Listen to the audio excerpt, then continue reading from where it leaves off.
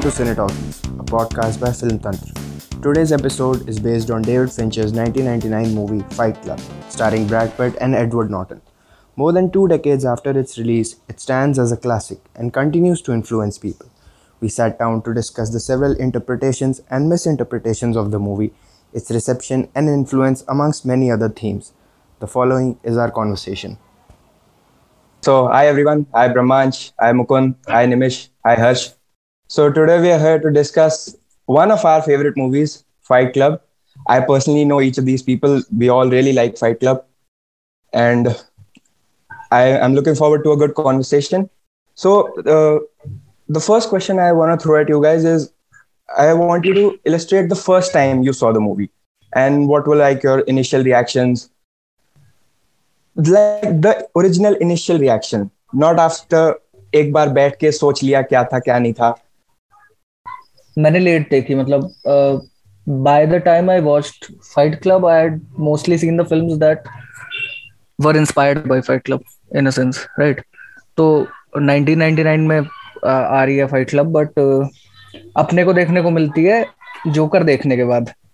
तो सेम क्योंकि अब मैं जोकर देख चुका हूँ और 2-4 फिल्में और देख चुका हूँ. कैपिटल, सोशल वाली जोकर, the other one. हाँ नहीं, ऑब्वियसली वो तो अच्छा नहीं मैंने अभी देखी जो कि फिनिक्स वाली जोकर के बाद मैंने फाइट क्लब, हाँ मैंने उसके बाद फाइट क्लब देखी. बिकॉज एक और आइडिया, क्योंकि फाइट क्लब इतना ज्यादा बड़ा कल्चरल फिनोमेना है, you can easily fake having watching it, right?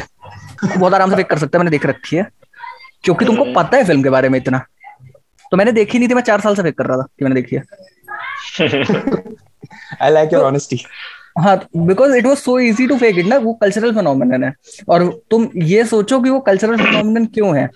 तो if you see fight club after you have seen Joker, तुम ये रियलाइज करोगे कि पिछले 20 साल में जो हो रहा है वो maybe fight club was prescient या फिर फिल्म स्केप पे फाइट क्लब का जो इन्फ्लुएंस है जो भी है, बट जो मेल एंगस्ट वाली चीज है जो कि और post modernist angst and alienation against capital systems and stuff, तो वो एलियनेशन अब उल्टा ज्यादा बढ़ चुका है पिछले 20 साल में.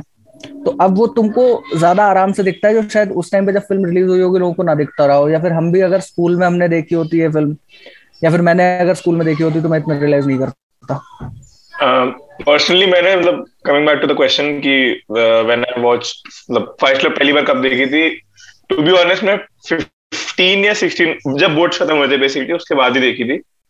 तो ऑनेस्टली समझ नहीं आई थी कि क्या चल रहा है, क्योंकि इतना तो समझ में आ गया था कि एंड में कि वो नहीं है, एज इन कि एडवर्ड नॉर्टन का कैरेक्टर बस थिंक कर रहा है कि वो उसका साथ मतलब ब्रैड पिट वाला जो है वो उसकी इमेजिनेशन है, बट उसकी लेयर समझ में नहीं आई थी कि कितनी लेयर्स में वो क्यों है, मतलब उसकी इमेजिनेशन वो क्यों है, वो मुझे कुछ नहीं पता था वो क्यों है. बहुत आई गेस 1-2 साल हो गए जब फिर मैं वापस रिवॉच करी, फिर ऑब्वियसली लाइक हर किसी की तरह यूट्यूब वीडियोस, सबका एक पात्र होता है वो कि दिखा मतलब मूवी के बारे में जानने का. तो मैंने यूट्यूब वीडियोस बहुत सारे देखे, तो यूट्यूब वीडियोस में समझ में आया अच्छा ये है.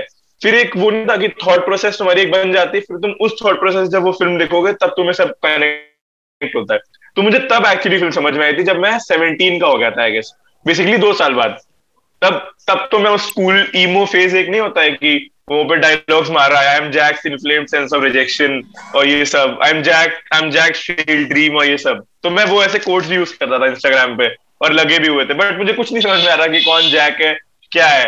फिर उसकी लेयर्स में समझ में आया कि उसका वो साइकोलॉजी जो उसकी वो अलग है काफी, कि उसका डिजेक्शन है सोसाइटी से और वो क्यों नहीं पसंद करता सोसाइटी को, उससे पोर्ट्रे हो रहा है टायलर डर्डन. और टायलर डर्डन कौन है?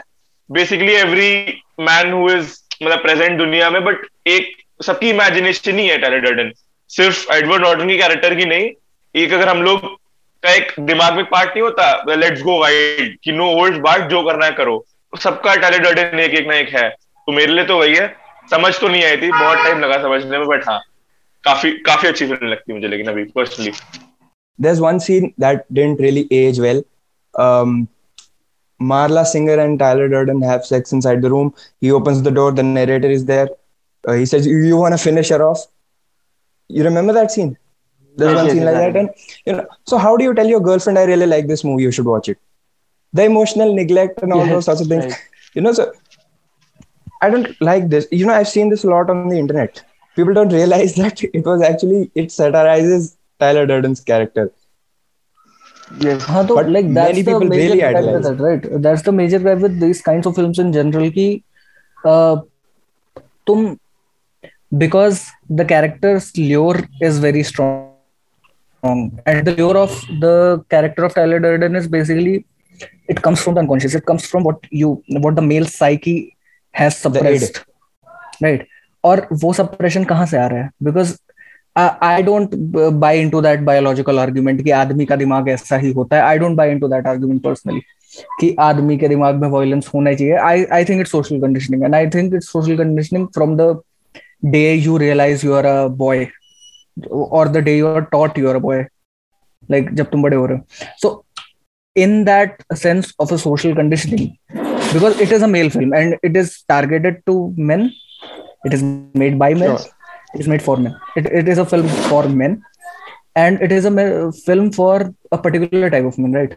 Disillusionment जो है male psyche का वो कहाँ से आ रहा है? Because Tyler Durden would have you think कि you are supposed to be violent creatures who are fighting to be alphas, and the losers will become betas, and of course so on and so on, like the way they interpret the Nietzschean philosophy of Superman and everything. But ये भी तो social conditioning है ना. But because maybe the film is not able to reveal that very well, और या फिर लोग उसको interpret नहीं कर सकते, because of course Tyler का character is very alluring. तो the medium becomes the message, और जो एक्चुअल मैसेज है जो फिल्म के ऊपर एक तरीके से सुपर इम्पोज होना है थर्ड एक्ट में, वो हो नहीं पाता. तो जब रिवील आता है और इवेंचुअली जब तुम्हारा मेन कैरेक्टर अपने आप को मारना चाह रहा है उस चीज के लिए जो वो कर रहा है through Tyler Durden, that's not as impactful. तो पोस्टर पे क्या बचता है लोगों के घर पे? लोगों के घरों के पोस्टर में बचता है टाइलर डर्डन बचता है. ये नहीं बचता कि वो नैरेटर अपने आप को गोली मार रहा था उसके बाद. तो दैट्स द पॉइंट ना कि तुम उस चीज से अल्योर हो रहे हो जिससे तुमको बचना है. And is it the film's fault और is it the audience's fault कि तुम उस चीज को रियलाइज नहीं कर रहे? क्योंकि this happens again and again, right? Wolf of Wall Street में people identifying with the main character, you're not supposed to identify with the main character. तो मतलब बट यू आर जोकर से, लोग जोकर से इंटरेक्ट करते हैं. In fact इस चीज में फनी केस स्टडी है कि the Joker we live in a society meme came before the film. So by the time the 2008 film rolled in with Batman and Joker played by Heath Ledger, so that interpretation of Joker was already there at that time, of someone alienated from society, someone who's critiquing the society as an anarchist. And then by the time this film comes in, we've already had a sense of a community based orientation, मतलब representation of Joker कि there's a memeing community who has come up with this symbol of we live in a society, right? और फिर वो film आती है और वो amplify हो रहा है. तो मतलब you can see it in the way two different kinds of audiences reacted to it, right? कि जब रॉटन टोमेटोज पे ऑडियंस स्कोर उसका 99 जाता है और क्रिटिक स्कोर 50 जाता है, तो where is this disconnect coming from? कि क्या लोग नहीं समझ रहे हैं फिल्म क्या कहना चाहती है? Are the critics blind to it? क्योंकि फिल्म क्लब के साथ, फाइट क्लब के साथ सेम हुआ था 20 साल पहले. उधर भी रॉजर इबर्ट ने, which is a film, who is a film critic I follow for older films. तो रॉजर इबर्ट ने उसको कहा था इट्स अ फासिस्ट फिल्म, सीधे. और I read that article. हाँ, I remember. And that Washington Post पे भी सेम है. मतलब उस टाइम के जो रिएक्शन है फिल्म को लेकर वो ऐसा ही. It wasn't even a financial success at that time. No, not really. हाँ, ल्यूकवार्म टाइप था. तो डीवीडी सेल से चली थी ये फिल्म. और डीवीडी सेल से कब चलती है कोई फिल्म? और Reddit threads. हाँ, तो कोई फिल्म डीवीडी सेल्स के थ्रू तब चलती है जब कि ब्रो ये देख, जब ये होता है. और ये कब हो रहा था? क्योंकि ये कल्चरल फिनोमेना फिल्म तभी बन सकती है इस तरीके की जब तुम मीडियम को मैसेज से कंफ्यूज कर रहे हो और टाइलर डर्डन तुम्हारा मैसेज बन रहा है जबकि वो मैसेज बनना नहीं चाहिए. He is a warning. For sure. Right. But maybe I'm digressing a little bit, but don't you think there's some biological component to it? Like you lift really heavy stuff at home or anything, you feel so good about yourself. So evolution has brought in place a mechanism that makes you feel good for physical activity.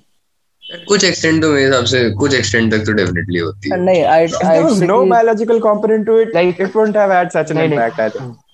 नहीं, biological component in the sense कि male component, is it a male thing? I think it's a human thing. Violence is a extent. human It's a thing. human Okay, thing. violence is a human Because thing. But the in film the is talking animal about kingdom, men. the most dangerous thing is a mother trying to protect her offspring. I used to watch a lot of Animal Planet in lockdown 1. You हाँ, don't but want Fight Club में to कोई get into mummy the नहीं way of लड़ने a जा रही mother. ना. But नहीं, but we can't confuse the violence of Fight Club with the violence of humanity in general. वो Fight एक Club has its specific share of किस्म का female violence fans. है.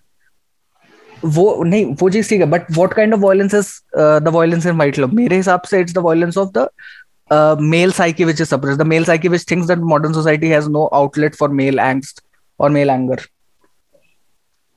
See, that is what Fight Club is, right? तो मैं वो कह रहा था कि there is, I don't think there is a biological component to male angst in general. It is evolutionary in the sense कि But there is a release to it. is that a societal function of being a male, or is that मतलब, or is it a biological, मतलब that's what I It was is a trying to say कि mix of both, I think. कि दोनों, थोड़ा society और थोड़ा biological, और उसको मिक्सचर करके दिमाग का वो हो जाता है कि aggression. There's an important distinction that you make. Of course, this is a very important distinction. I really like the fact that you make it. That the goal of violence is not supposed to trouble other people, but to release your emotions. Why I like the film, and I'm saying this only on my behalf, is there is for sure a release to vandalism or violence. मेरा ये point था कि Yeah, go on. दिक्कत ये है कि when you go out of the film, maybe initial reaction होगा, but what you take away from the film is what happens in the first or second act, and not necessarily the suicide part or what. क्योंकि जब the narrator I took realizes that his into fault, account. मतलब जब narrator ये realize करता है कि क्या गलती हो रही है, and when he tries to commit suicide and everything, that is not something that has that big an impression on people, and you mostly remember the rush of what came before, Yes. which has to be wrong. And even if you remember it is wrong, there's an appeal which does not go away. मतलब there's never a sense कि तुम introspect कर पाओ कि तुमको catharsis क्यों हो रहा है. अगर वायलेंस से कथारसिस आ रहा है देख के, तो वो क्यों आ रहा है. So I think that's where the film basically falters. अगर कोई फॉल्ट है फाइट क्लब में तो वो ये है. There's this really interesting thing in Fight Club about homemade explosives and how they make soaps. You remember that? The two of them took soap making classes as well. Diwali अभी अभी खत्म हुई है. Homemade explosives. Crackers में ban था. वो 2 घंटे में homemade explosives बना रहे. This shows how well. This shows how well the movie was researched. The soap making sort of formula or SOP they described, that's correct. More than the It's film, not made book up. में होगा I guess ये. I guess कि मतलब एक वो था source material से उठाना. Also sorry but एक source material से उठाना is थोड़ा offensive है ये, but is kind of easy to portray rather than making a film on his own. कि फिंचर को अगर ये खुद सोचना पड़ता है इतना, तो मुझे नहीं लगता वो इतना अच्छे से पोर्ट्रे कर पाता. इस पे हम अभी कल ही हम सोच रहे थे यार, मेरे हिसाब से ना कोई भी मीनिंगफुल चीज बनी है ना आज तक जो कि एक्चुअली लोगों को इम्पैक्ट करिए यार, वो हमेशा डेरिवेट मतलब किसी ना किसी चीज के ऊपर बिल्ड ही होती है. अभी वो कुछ दिन पहले ड्यून आई है, ठीक है, तो वो भी एक ऑलरेडी एक काफी वेल रिसीव्ड वर्क के ऊपर बनी है और उस चीज का एक और भी ज्यादा बड़ा इम्पैक्ट आया है. तो जो हम लोग यार एक ही हमको लगता है ना थोड़ा कि हम लोग ओरिजिनलिटी को जितना ज्यादा बोलते हैं कि यार सब ओरिजिनल करो, हाँ ओरिजिनल है क्या? मेरे हिसाब से तो ओरिजिनल जैसी कोई चीज हम बोल चुके हैं पहले भी, बट मेरे हिसाब से ओरिजिनल जैसी कोई ज्यादा चीज एग्जिस्ट करती नहीं है. जो आपकी मिस्टेक्स होती हैं वही चीज होती है जो क्लोजेस्ट टू ओरिजिनल निकल पाती है. बाकी कहीं ना कहीं आपकी हर जो कोई भी चीज आप करते हो कहीं ना कहीं से डिराइव करी होती है. वो बात अलग है कि इतना ब्लेटेंटली लिंक करना उसको नहीं हो पाता है. तो आई फील यार मतलब अगर कोई चीज के ऊपर बिल्ड कर रहा है ना, तो मतलब कॉपी करना and then portraying it as something कि ये मेरा है, दैट इज रॉन्ग. बट अगर आप उस चीज के ऊपर कोई तरीके से बिल्ड कर रहे हो या उस वर्क को और मीनिंग ले रहे हो उससे डिराइव करके, तो आई फील वो उस पर कोई गलत बात नहीं है. Which I think fight club के केस में एक मीडियम ही चेंज कर देना पूरा and getting it to a more digestible form, because film Yeah, consume the other thing of that is what you know, what the Bombay underground rappers do. Hey, अपना लिख के लाया हूँ, तू भी अपना लिख के लाना. But they won't understand this. हाँ बट जैसे film making is a collaborative project होली ना, तो फिल्म मेकिंग तो आर्ट ही कोलैबोरेटिव है. It's not like writing a novel. तो नॉवल अगर तुम अकेले लिख सकते हो, बट इन फिल्म मेकिंग से अगर फिंचर ने किसी ओरिजिनल स्क्रिप्ट पे भी बनाई होती, तो वो ओरिजिनल स्क्रिप्ट शायद फिंचर ने नहीं लिखी होती, किसी राइटर ने लिखी होती. तो बात वही हो गई ना, तुम किसी नॉवल से उठा लिया, या फिर किसी की स्क्रीन प्ले राइटर ने भी तो कोई स्टोरी अलग से लिखी जिसको वो डायरेक्टर बना रहे. It's a collaborative art. तो वहां पे तो तुम एक दूसरे के काम को ही उठा के काम करोगे. There is no other way to it. But it's actually a really good thing. You know, Brahmanj talked about this a while ago. Community bonding. I think that's really important. Try to work with other people always for anything. And most of the time, it's better. You know, like just assume when you're talking to anybody that most of the time बहुत essential है इसमें. Just always assume that the person you're talking to knows something that you don't. So you listen carefully. And there's a dialogue about this in Fight Club, that when people think you're dying, they really listen to you instead of waiting for you to shut up so that they can talk again. And that really hit. That's very true. Community से ज्यादा I guess एक community bonding होती है, I know, but एक community means कि a large portion of people, मतलब larger है ना, न्यूक्लिएटेड नहीं होते उतना. But in comparison to a cult होता ही है कि that they believe in one thing and वो न्यूक्लिएटेड होते हैं और एक ही चीज and very absolute. Yeah. हाँ, तो in regards to fight club I guess community से ज्यादा इट्स अ कल्ट, क्योंकि कम्युनिटी तो बहुत लोग होते हैं. कल्ट एक चीज होती है जो भाई एज इन की एक एब्सोल्यूट, जो तुमने कहा कि एक एब्सोल्यूट थिंकिंग होती है और उसी पे चलते हैं. तो fight club is more of a cult rather than a community. तो And cults are almost never good. yes, yes, true. Except some which start with K and end with K and have a K in between. Most of the वैसे अरे ये informal में बता रहा था यार. यार ये रिकॉर्डिंग चल रही है भाई, रिकॉर्डिंग चल रही है. तो और चलो इसको कंटिन्यू करता हूँ कि मतलब most of the cults are, मतलब रिलीजन भी तो कल्ट ही है. बस अगर साइकोलॉजी के पॉइंट ऑफ व्यू से देखो तो रिलीजन और कल्ट में बस इतना डिफरेंस है कि रिलीजन को बहुत बड़ा हो गया है और आप कुछ कर नहीं सकते. तुम लोग को हेट मिलने वाली है बहुत ज्यादा. अरे रिलीजन पे मत जाओ. बेसिक कल्ट और कम्युनिटी में ये वो डिफरेंस होता है कि कम्युनिटी हाँ रहने दो, बट कम्युनिटी होता है कि large portion of people have a basic understanding of one thing, तो वो फॉलो करते हैं. कल्ट होता है कि एक चीज है वो उसी के ऊपर पीछे है, लाइक एक चीज को फॉलो कर रहे हैं प्रॉपरली. बेसिकली एक कल्ट एक स्टार्टअप टाइप का होता है कि उनके पास एक आइडिया और वो उसी के पीछे चल रहे हैं. और वही 7-8 लोग हैं और 2 उन्होंने इंटर्न्स हायर कर लिए, फिर 2 इंटर्न्स ने 2 लोग को और बताया कि इसका ये कंपनी अच्छी है, यहाँ पे आ जाओ. तो वही 12-13 लोग उस चीज को चला रहे हैं. रादर देन कम्युनिटी में 80 लोग होते हैं और वो थोड़ा थोड़ा फॉलो कर रहे होते हैं उसको. तो वो अलग डिफरेंस है उसमें. I just emphasized on the importance of friendship, and that's where you end up religion and KKK. Oh man, have you guys seen that movie Desi Boys? There's a scene where Edward Norton confronts his boss, starts hitting himself. And in Desi Boys, there's a very similar scene. Akshay Kumar walks into the office. Satish Kumar Kaushik is the boss. And he hits himself and threatens the boss that, give me the job. Oh yeah, इतना blatantly भी copy नहीं करना चाहिए था यार. हाँ. But this only goes to prove wrong that एक हाथ से ताली तो क्या, एक हाथ से पिटाई भी हो जाती है. ताली बजने में क्या है. अपना मटेरियल ट्राई आउट कर रहा है आप. ठीक है. ठीक है. सॉरी ब्रह्माज. सॉरी सबको बुरा लगा तो. अच्छा, बॉलीवुड पे आए गए तो मतलब जैसे मैंने एक बार पहले ही बताया था कि एक जेन्युइनली एक फाइट क्लब नाम की एक फिल्म है विद जायद खान, आफ्ताब शिवदासानी, शायद जिमी शेरगिल. So basically वो तीन जो सुनील शेट्टी, not जिमी शेरगिल. सुनील शेट्टी. Yes, सुनील शेट्टी. तो मतलब बेसिक से रेसिपी फॉर वो वाले लोग जो थोड़ी फिल्म्स का करके पैसा कमाते हैं. सो फाइट क्लब मैंने देखी और मुझे बचपन में कूल लगी थी वो फिल्म, बिकॉज़ आई थॉट कि वो बॉक्सिंग और ऐसे.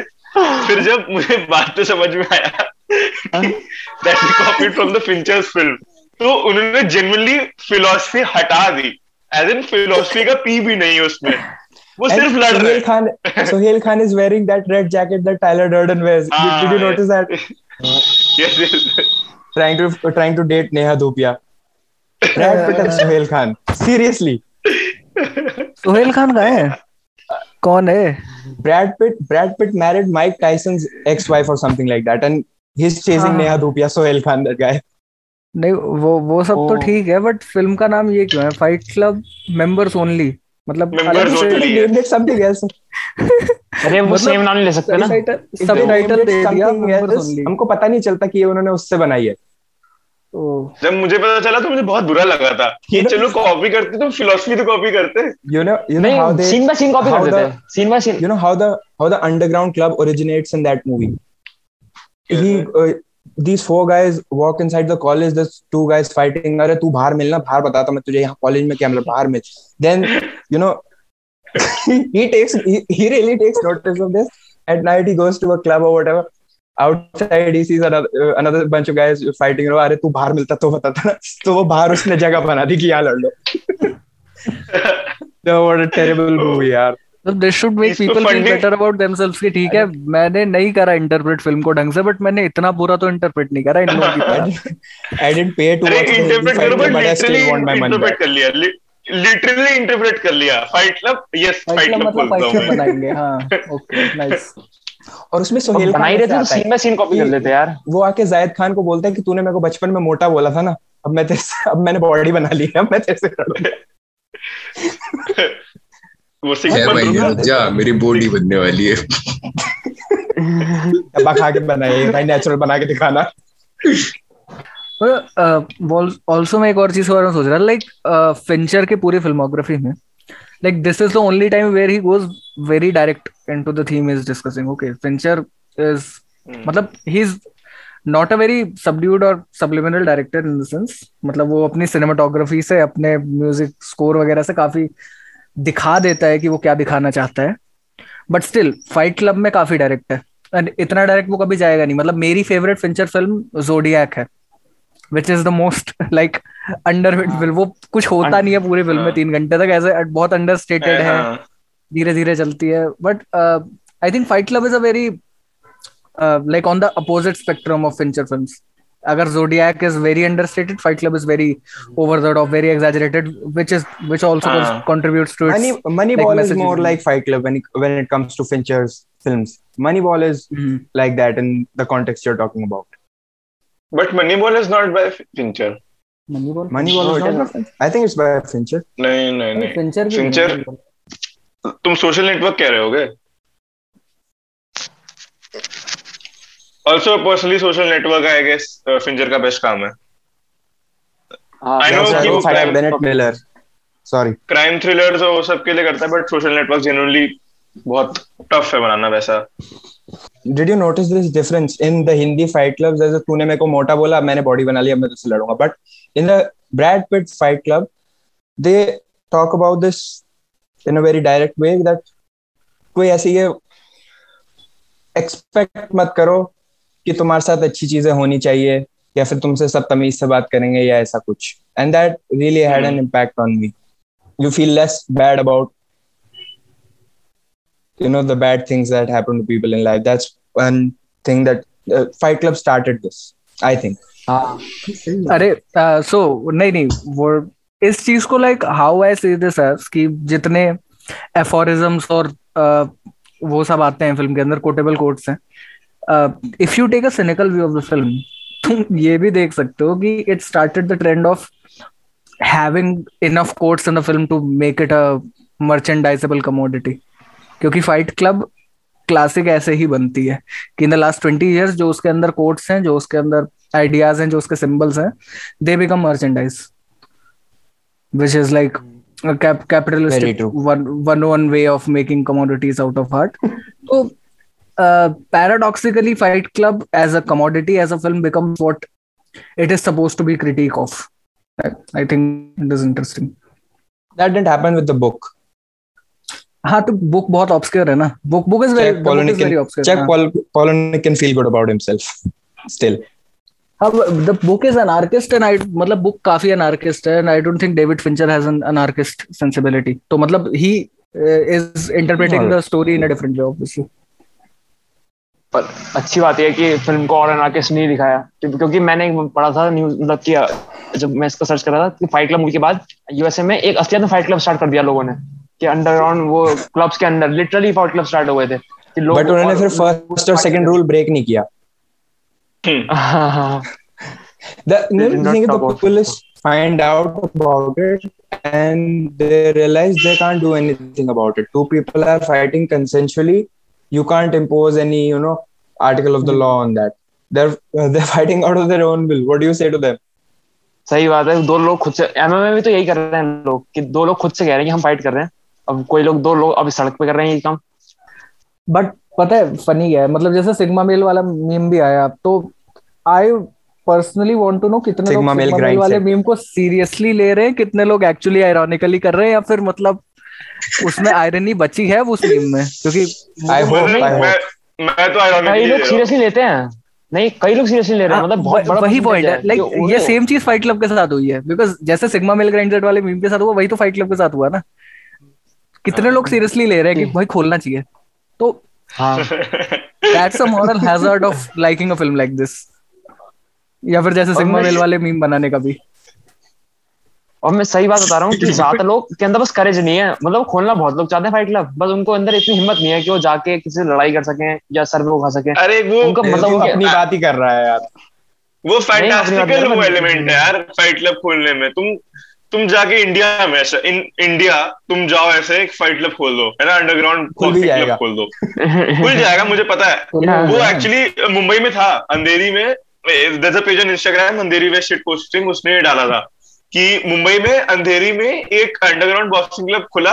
एंड अंडरग्राउंड से मतलब क्या होना चाहिए कि नॉट लिटरली, मतलब मेटाफोरिकली अंडरग्राउंड, बट उसने लिटरली अंडरग्राउंड खोला. उसने एक बेसमेंट में खोल दिया, है ना.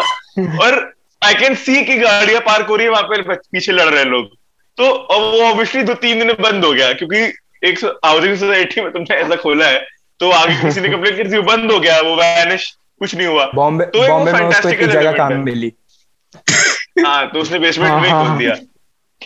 तो ओपनिंग ऑफ फाइट क्लब या opening a cult is a fantastical element in our society, current society, कि तुम्हें इतने लोग देख रहे हैं. बेसमेंट का इतना रेंट दो, फिर उसके हॉस्पिटल का खर्चा दो फाइटर्स का. नहीं, बट जो चीज आज एमएमए है, पहले वो फाइट क्लब ही थी. ऐसा कोई वो नहीं है. देख, जब इलीगल क्लब्स चलते हैं नीचे जिनमें बेटिंग होती है, तो ऑब्वियसली वो सेम चीज है. The difference between the film fight club and these fight clubs is कि ये एक सोशल रीजन से खुल रहा है. मतलब जो फिल्म वाले हैं, like they are actively with a philosophy of their own. सिर्फ लड़ने नहीं जा रहे, वो सिर्फ कैथारसिस के लिए जा रहे हैं वहां पे, कि ठीक है हम अपना वेंट आउट करेंगे लड़के. They are going there with a delusional sort of philosophy कि we are the Ubermensch of this world who are like misunderstood and everything, and like that's the danger. हमें appreciate नहीं किया जा रहा हमारी awesomeness. हाँ, तो नहीं, ठीक है, मतलब ऐसे क्लब खोल लो, कोई दिक्कत नहीं है. 10-12 लोग लड़ लो एक दूसरे से, but don't think of yourself as Superman when you're doing it. उस टाइम फील आ जाती है वैसे सुपरमैन वाली, जब कुछ ऐसा करो तो, है ना. मेरे को मम्मी ने दिवाली में बोला ये गमले उठा के उधर से रखने, भारी भारी गमले उठा के रख दिए. बिल्कुल अच्छी वाइब आ गई कि बस मुझसे स्ट्रांग कोई नहीं है. Sounds like a person. और वैसे मुझे एक चीज के बारे में बात करनी थी कि फाइट क्लब एक बहुत ही लॉजिकल कंक्लूजन है. मतलब जिस तरह की सोसाइटी हमने क्रिएट अपने आसपास कर ली है, मतलब ह्यूमन सोसाइटी जो हमने क्रिएट कर चुके हैं, अब अगर ऐसी सोसाइटी में फाइट क्लब नहीं है तो मतलब एक शॉक की बात होनी चाहिए यार. ऐसी सोसाइटी हमने क्रिएट कर ली, ना कुछ रिस्क बचा लाइफ में. मतलब एट सम लेवल देखो तो आज की सोसाइटी में रिस्क 0 हो चुका है. मतलब मैं लिटरली बात कह रहा हूँ कि अब हम कॉलेज में हैं या फिर किसी जॉब में, रिस्क ऑलमोस्ट 0 है. अगर तब तक तुम किसी का मर्डर नहीं कर देते या कुछ ऐसा नहीं कर दे रहे, तुम किसी भी चीज में फेल हो जाओ. तुम जेई का एग्जाम दे रहे हो, उसमें फेल हो जाओ, नीट का एग्जाम दे रहे हो, फेल हो जाओ, क्लासेस में फेल हो जाओ, जॉब में कुछ कर दो उल्टा सीधा. रिस्क कहाँ है? मतलब ज्यादा से क्या हो जाएगा, जेई का एग्जाम नहीं निकलेगा, बहुत बड़ी. मतलब अगर अपना पर्सपेक्टिव थोड़ा सा वाइडन करके देखो तो ऑलमोस्ट लाइफ नो रिस्क हो चुकी है. कि मतलब मेरे साथ के जो बंदे 10th 11th में भी जो फेल हो गए थे या कुछ और करने लग गए, तो उनकी लाइफ में फेल हो गए, कोई बात नहीं, कुछ और कर लिया, बिजनेस में लग गए, इसमें लग गए. तो और मैं एट डाउन लेवल से बात कर रहा हूँ कि रिस्क बिल्कुल 0 हो चुका है सोसाइटी में. मैं बस ये क्लियर करना चाहता हूँ कि ये अच्छी बात है. क्या कहना चाहते हो? ये अच्छी बात है. कहना क्या चाहते हो? ये अच्छी बात भी है. नहीं, ये अच्छी बात है, पर उससे लाइफ में एक्साइटमेंट कम हो जाती है, ये हर्ष भाई एक्साइटमेंट ऑलमोस्ट जीरो हो चुका है, बिना रिस्क के एक्साइटमेंट बचता ही कहाँ है। हर्ष मेहरोत्रा है सिग्मा मिल। और क्योंकि ये अभी कुछ पुराने फिनोमेना है, मतलब कोई ऐसा नया फिनोमेना नहीं है, कुछ ही साल हुए हैं इस फिनोमेना को, 200-300 साल की बातें हैं ये। उससे पहले तो पता नहीं क्या क्या हो जाया करता था कि वो जरा वो कुछ कर लिया तो टांग देते थे, चौराहों पे टांग दिया जाते थे, मतलब पुलिस वगैरह का सिस्टम वगैरह नहीं था। कोई एनिमल आ गया मार गया गांव में। हाँ लिटरली इतने रिस्क थे लाइफ में भाई यार। अभी कुछ दिन पहले भाई हम वो एक पॉडकास्ट सुन रहे थे, उसमें क्या था भाई, एक डैन कार्लिन नाम का हिस्टोरियन है भाई, तो वो जेंगिस खान की उसने 5 पार्ट्स का एक पॉडकास्ट बनाया था। उसमें जेंगिस खान की पूरी हिस्ट्री का बता रहा था कि कैसे क्या हुआ था। तो भाई उसमें एक विजुअल वो समझा रहा था कि ये चीज हुई थी, थोड़ा सा हम गलत हो सकते हैं, हम पैराफ्रेजिंग है, बट ऐसा सीन था कि मतलब उस समय इतनी वायलेंस हुई थी, मगर क्योंकि वो इतनी पीछे हो चुकी है हिस्ट्री में कि आप उन सारी डेथ्स को 50-60 मिलियन डेथ्स को आप डायरेक्ट कह देते हो कि हाँ लोग बस मार गए थे 50-60 मिलियन डेथ्स को। मगर वो उस टाइप की मतलब ऐसी चीजें होती थी कि जेंगिस खान का जो सन इन लॉ था वो एक फाइट में मर गया था, ठीक है, कहीं पे। तो उसकी जो तो जब फाइनली उस जगह को कैप्चर कर लिया गया जहां पे वो मरा था, तो उसकी वाइफ को उस टाउन में एक थ्रोन पे रखा गया एंड उसके सामने 50-60,000 लोगों के एग्जीक्यूशन हो रहे हैं भाई, सर काटे जा रहे हैं भाई। क्यों? क्योंकि मतलब, और ये विजुअल एक बार सोचे भाई, ये जो, और ये चीज बहुत फार ऑफ नहीं हिस्ट्री में, 600-700 साल पहले की बात है भाई साहब, मतलब। और ये उसका राइट माना जा रहा है, ये उसका राइट। और अब अगर हम न्यूज़पेपर में कुछ ऐसा सुन लेते हैं कि किसी यंग इंसान की डेथ हो गई तो पूरा दिन खराब हो जाता है, मूड खराब हो जाता है। नहीं, ये क्या हो गया? बट ये थोड़ा वैसा पर्सपेक्टिव है मेरे हिसाब से, क्योंकि अभी अफगानिस्तान वॉर खत्म हुई है, अभी कितने लोग मरे थे अफगानिस्तान में पिछले 20 साल में। तो isn't it more a function of कि हमें पता नहीं लग रहा है या फिर हम ध्यान नहीं देते कहाँ क्या चल रहा है। अभी इथियोपिया में कुछ 1 लाख लोग मरे हैं फिलहाल। But all this has been reduced to a statistic. When I tell you 1 lakh लोग मर गए, you don't understand 1 लाख लोगों के मरने का मतलब क्या है। नहीं, आई थिंक उसमें आई थिंक वो बात भी आ रही कि हाँ तुम्हारे सामने किस कुछ होगा तरीके से तो वो आपको बहुत डेवास्टेटिंग होता है। किस तरीके से प्रॉब्लम ये नहीं है कि रिस्क नहीं बचा लाइफ में, या फिर ये प्रॉब्लम नहीं है कि कोई इशू नहीं है हमारे साथ। जो लोग बात कर रहे हैं इस बारे में बैठ के, विच इज मिडिल क्लास, उनके पास इतनी सिक्योरिटी है कि उनकी लाइफ में नहीं बचा। हाँ, प्लस अगर जो तुम्हारे साथ इश्यूज है भी, तुम उनको नोटिस नहीं कर पा रहे, बिकॉज तुम मैन्युफैक्चर्ड कंसेंट वाली दुनिया में रहते हो। तुम अपना एक एको चेम्बर बनाना बहुत आसान है तुम्हारे लिए। तो unless you go out and search Tigray, तुमको नहीं पता लगेगा इथियोपिया में क्या हो रहा था। और इथियोपिया का मतलब जो प्रेसिडेंट है इस समय, उसको नोबेल पीस प्राइज मिल रखा है, और अब वो अपने लोगों को मैसेकर कर रहा है। तो है दुनिया ऐसी, अब तुम क्या कर सकते हो। हाँ, नोबेल पीस प्राइज मिला था उसे 2016 में, और अब वो अपने ही देश के लोगों को मैसेकर कर रहा है। एक लास्ट क्वेश्चन मेरी तरफ से, then we can wrap up. तुम में से कोई अपना कोई एक फेवरेट सीन मूवी में से बताना चाहते हो कि ये सीन मेरा फेवरेट था? मेरे लिए वो सीन था जब टाइलर नैरेटर को बोलता है कि hit me as hard as you can, और वो एक बड़ी ऐसी चीज जो सुनने को नहीं मिलती वो सुनी। तो और ये मूवी के थोड़ा 30-40 मिनट्स बाद ही होता है। मेरे लिए वो बड़ा इंटरेस्टिंग सीन था, और उससे फिर चीजें बदल भी जाती हैं। So if you want to answer that, then we can wrap up. मेरे लिए पर्सनली मेरा फेवरेट वही होता है जब व्हेन ही हिट्स हिमसेल्फ, और मतलब एक्चुअली वो सीन भी नहीं है, वो सीन के बाद जो इतना कैजुअली वॉक कर रहा होता है ना, यहाँ से द होल फेसेस, मतलब पूरा उसका फेस स्मैश्ड है पड़ा, उससे ही walks on whistling throughout the office ऐसे करके, बहुत वेरी कूल सीन लगता है। लाइक मतलब I don't give a shit about कि मेरे साथ जो हुआ है, मैं ऐसे बस चलूंगा आराम से। तो वो वाला सीन। तुमको भी देसी बॉयज बहुत पसंद है क्या? नहीं हर्ष, तुम कुछ कह रहे थे? मुझे वाला सीन बहुत पसंद है, जब वो पेन वाला सीन है, उसके हाथ में वो डालता है और कहता है कि कहते हैं फील दिस पेन, मतलब कि कहीं छुपो मत, इस पेन के साथ रहो, इस मूवमेंट में रहो। तो आई लव दैट सीन की, जबकि बहुत इम्पैक्टफुल था। मेरा तो यार एंडिंग सीन है, because like it's visually very good, और क्योंकि क्रेडिट कार्ड कंपनीज की बिल्डिंग डिस्ट्रॉय हो रही है। यार उस टाइम पे क्रेडिट कार्ड डेट $3 बिलियन से ज्यादा थी अमेरिका में। वो भी बहुत अच्छा सीन है। I think it's a good note to wrap up on. And I See think you जो again. फाइनल आंसर्स हैं We'll come up with वो a जो different movie next पहले time. निमिष भाई ने बोला था उससे काफी अच्छी तरीके रिफ्लेक्ट भी कर गए कि what people really took away from the film, वो वाली चीज पे भी नाइस तरीके से Full circle. तो इंटरप्ट कर दिया था। नहीं सही कह रहे हो। अब तो बोलोगे I ही think we सही। can end now. I'll see you again, and we'll discuss a new movie next time. Nimish will critique it, and me, Brahmansh, and Harsh will illustrate how awesome it is. Yeah. All right. See you again, guys. Bye.